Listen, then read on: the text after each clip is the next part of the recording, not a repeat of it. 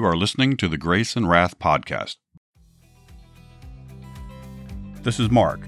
Living a truly fulfilling life without Christ is impossible, and choosing to die without Christ is pure insanity. Repentance of sin and belief in the gospel of Jesus Christ is the only way to be saved by God's grace from God's wrath.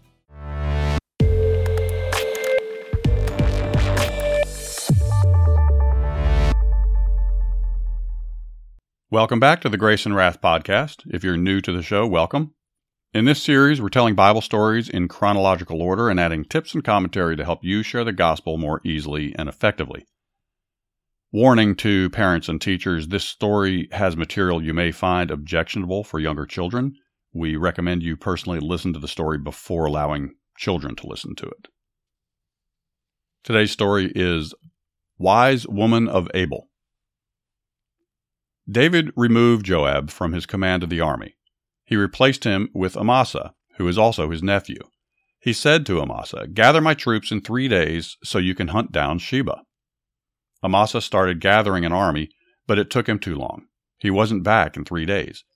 David said to Joab's brother, "We must act fast if we're to defeat Sheba.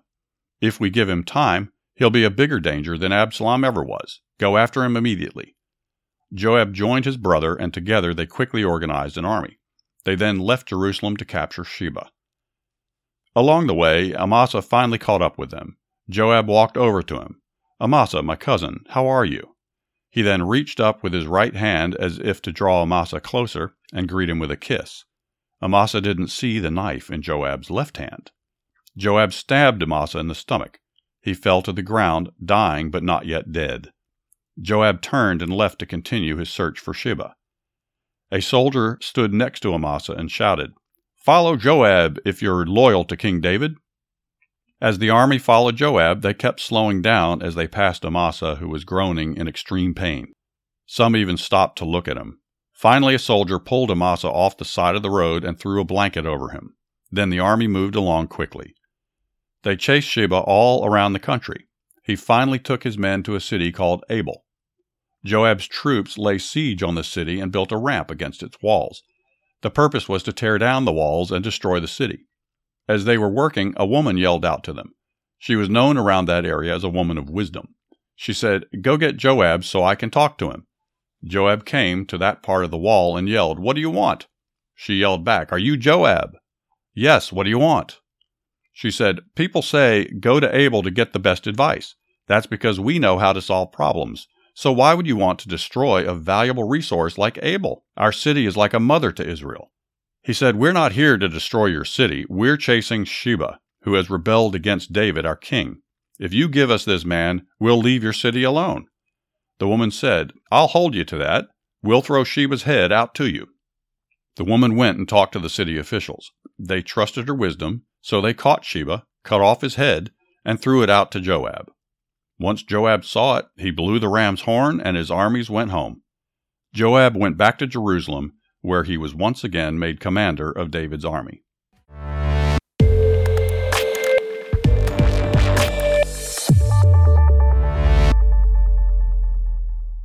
2 Samuel chapter 20, verse 3. Now David came to his house at Jerusalem. And the king took the 10 women, his concubines, whom he had left to keep the house, and put them in seclusion and supported them, but did not go into them.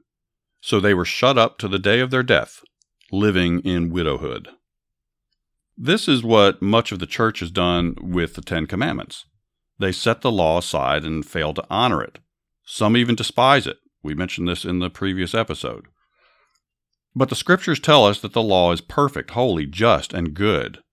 David said that he loved the law. Paul delighted in it. Sure, it's been abused by others who have used it illegitimately. They've used it as a weapon in some cases. But that's no reason to neglect its God-given function to convert the soul and bring about the new birth through the gospel.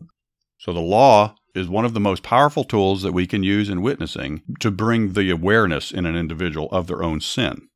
And once the person is aware of their sin, they will be humbled by that, or they can be humbled by that, by the Holy Spirit. And at that time is when they would then be receptive to the grace of the gospel.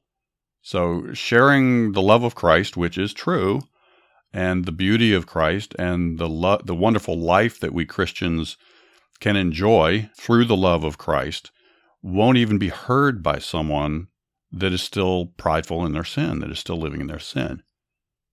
That's the importance of this. And this passage, or excuse me, this verse is a good example of that.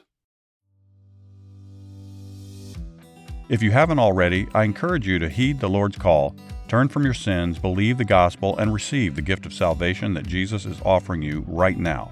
If you like what you're hearing, please like and subscribe to the program. And please consider giving us a good review. It really does help.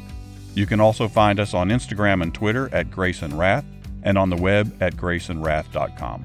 Thanks for listening. This is Mark signing off for now, so ride hard, pray often, and talk about Jesus wherever you go.